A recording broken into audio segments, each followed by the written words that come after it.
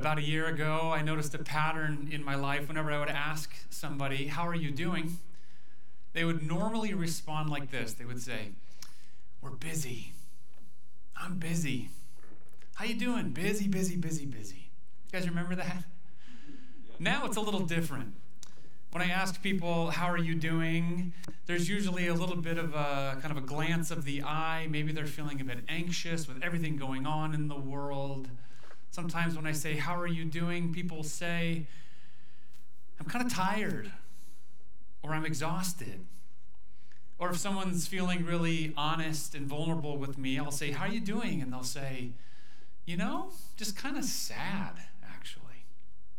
Exhausted and sad. Now, I'm not going to have you raise your hands, but is there anybody here who over the last several months has had moments of feeling exhausted or sad because of everything going on in the world? In today's scripture reading, we encounter two people who at the beginning of the story are sad. They're exhausted. They're bewildered. They're confused. They are in despair. At the end of verse 17, it has us take a glimpse at them and look at them walking on the road as they were from Jerusalem to Emmaus. And it says at the end of verse 17, there they were, looking sad.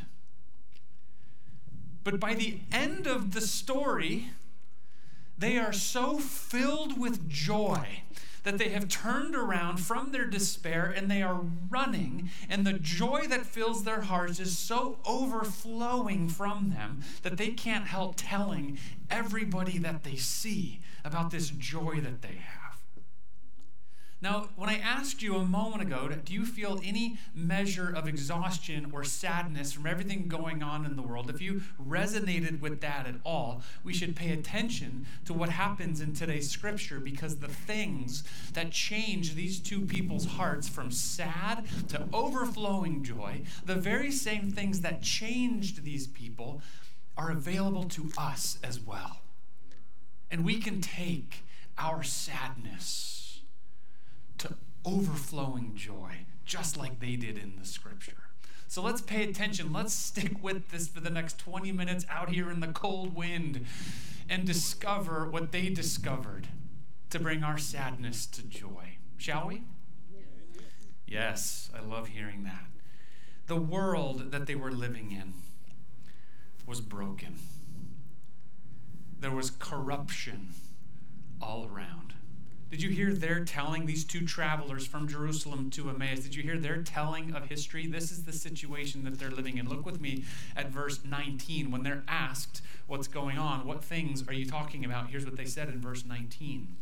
They said to him concerning Jesus of Nazareth, a man who was a prophet, mighty in deed and word before God and all the people, and how our chief priests and rulers delivered him up to be condemned to death and crucified him.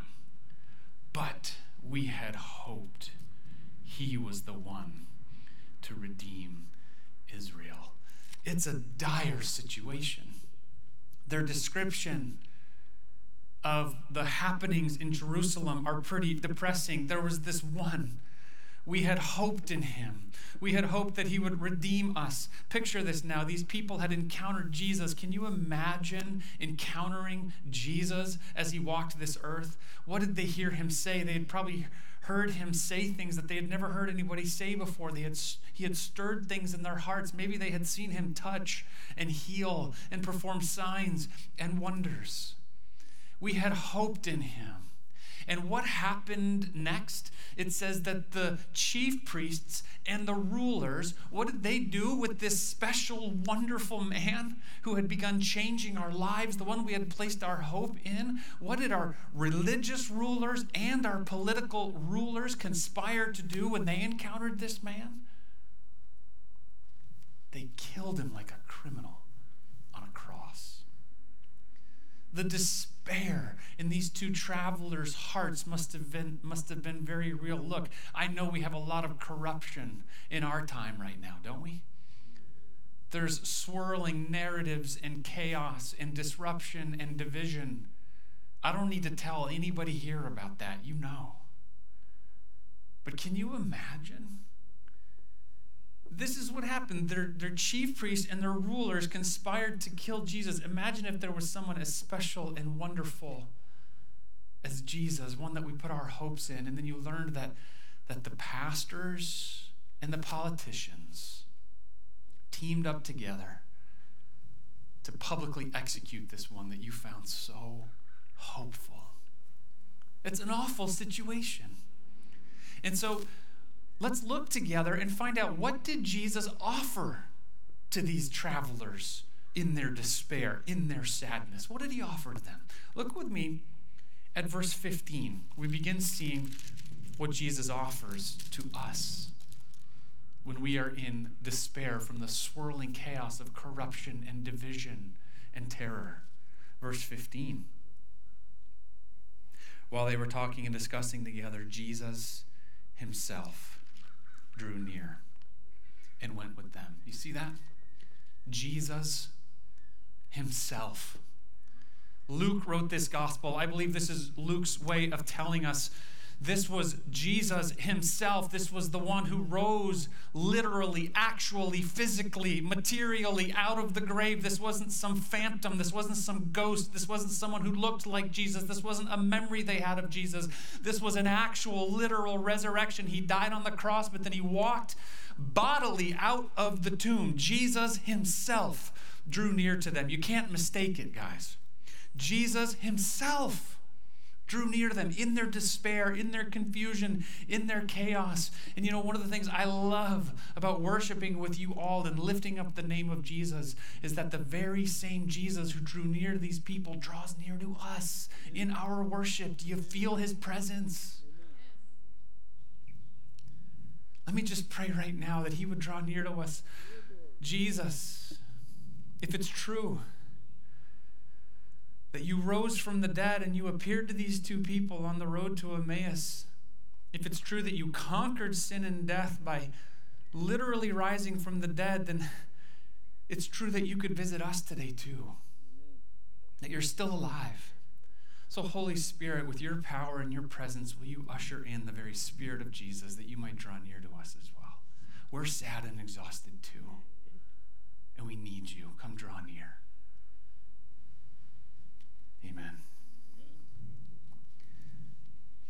Now, once Jesus draws near to them and to us, he offers two very simple things. I love this. Jesus himself draws near to them and to us, and he offers two very simple things: word and sacrament. Word and sacrament. We say in our mission and vision materials here at Stanwich Church that we are a word and sacrament church. The word is what we're getting right now, and we're going to go to the table in a moment for sacrament. Word and sacrament. And this is what Jesus offers to those travelers on the road, first beginning with the word. Look with me at verse 25. As they're walking along, Jesus said to them, "O foolish ones and slow of heart to believe all that the prophets have spoken, was it not necessary that the Christ should suffer these things and enter into his glory?" And beginning with Moses and all the prophets, he interpreted to them in all the scriptures the things concerning himself. Think about this with me. Here's these two travelers. They've just experienced the despair and the hopelessness of watching Jesus be crucified, and they're walking dejected back to their lives. And Jesus draws near to them. He could have offered them really anything in the world. You know, he could have said, "Oh, I heard about those chief priests and those rulers conspiring together to do this awful thing. I've heard about the political and religious corruption in your land. You know what you guys should probably do about that? You should get a new Twitter account and start putting, your version of the truth out there on Twitter." He could have suggested that. He could have offered them any solution, but what did he give them? He gave them a Bible study. That's it. He gave them a Bible study, beginning with Moses and all the prophets. He interpreted them, the scriptures concerning himself. This is the coolest Bible study ever, with Jesus himself walking along, exposing the truths of Scripture, the true narrative, the timeless Word of God. He didn't say, "You know what, you guys need to switch your cable news channel from Fox News to CNN. That's where you get the truth." No, he didn't say anything like that. He didn't say change the channel. He said go to the timeless truth, the everlasting word. No human narrative will do right now.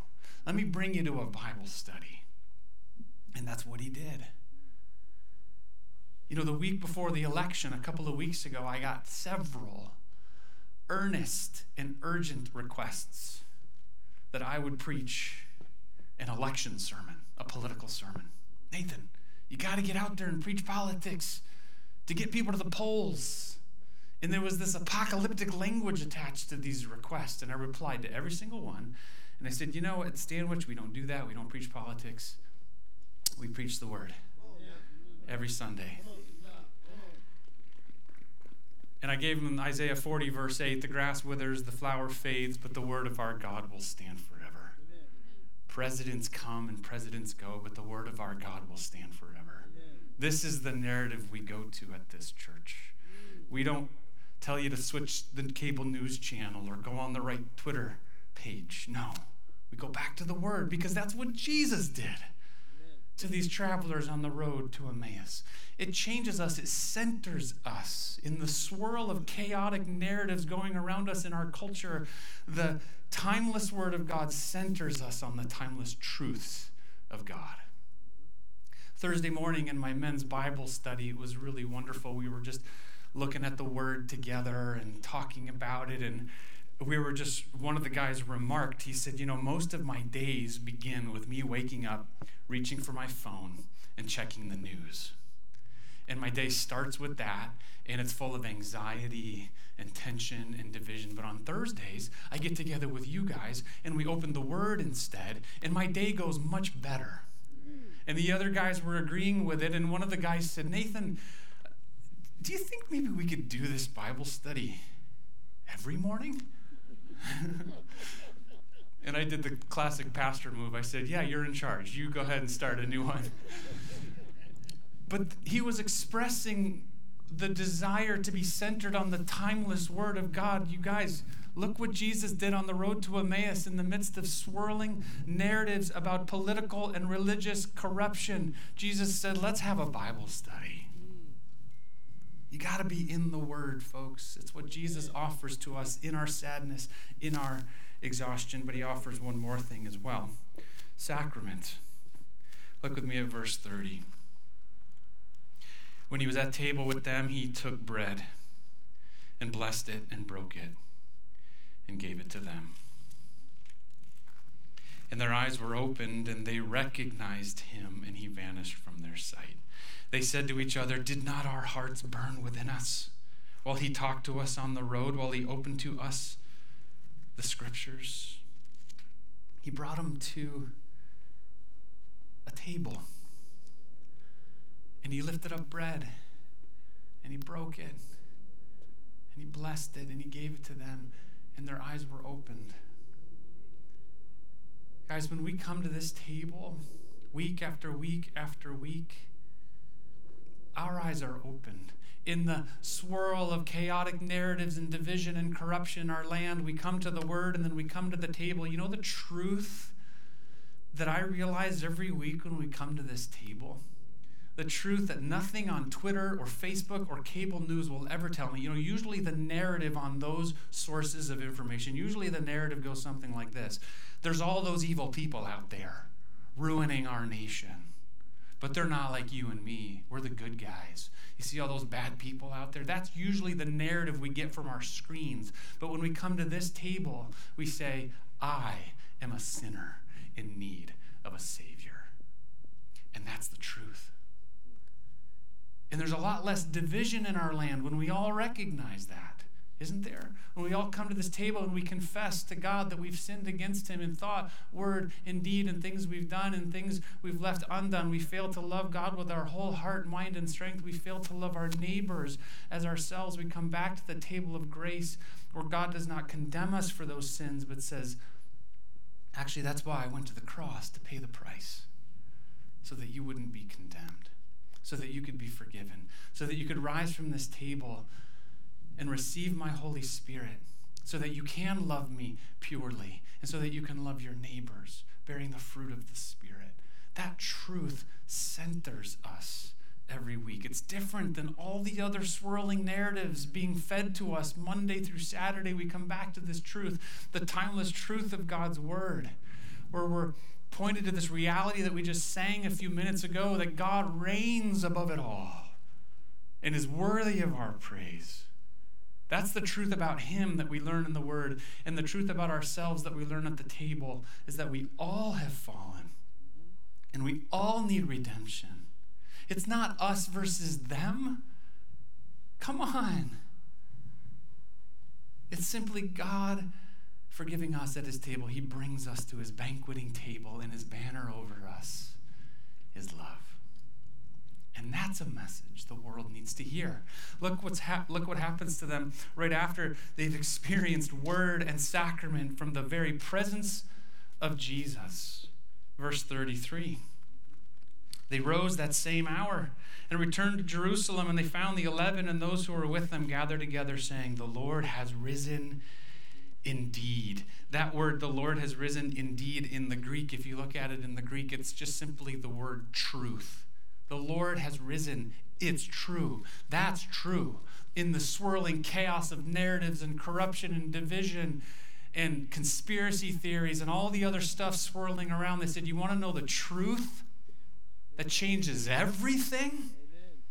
It's that Jesus Christ, yes, he was killed, he was hung on the cross, he was crucified by the corrupt leaders of our time. But you want to know what's true? Is that he walked out of the tomb and he's still alive today. Hallelujah. That's the truth. That's the truth that changes everything, that gives us a spring in our step, that makes us overflow with joy and with the good news to share in this world full of swirling narratives. Jesus himself, word and sacrament. The same things that were offered to those travelers on the road to Emmaus that changed their lives from despair to joy are available to us as well. I feel better now than I did 20 minutes ago. So let's go to the table now. Let's experience the risen Christ. Let's come back to the truth of who we are. Sinners in need of a Savior. The prayer of confession is on page 9. Take a moment and think about ways that you have maybe bought in to some of the narratives of this world, us versus them.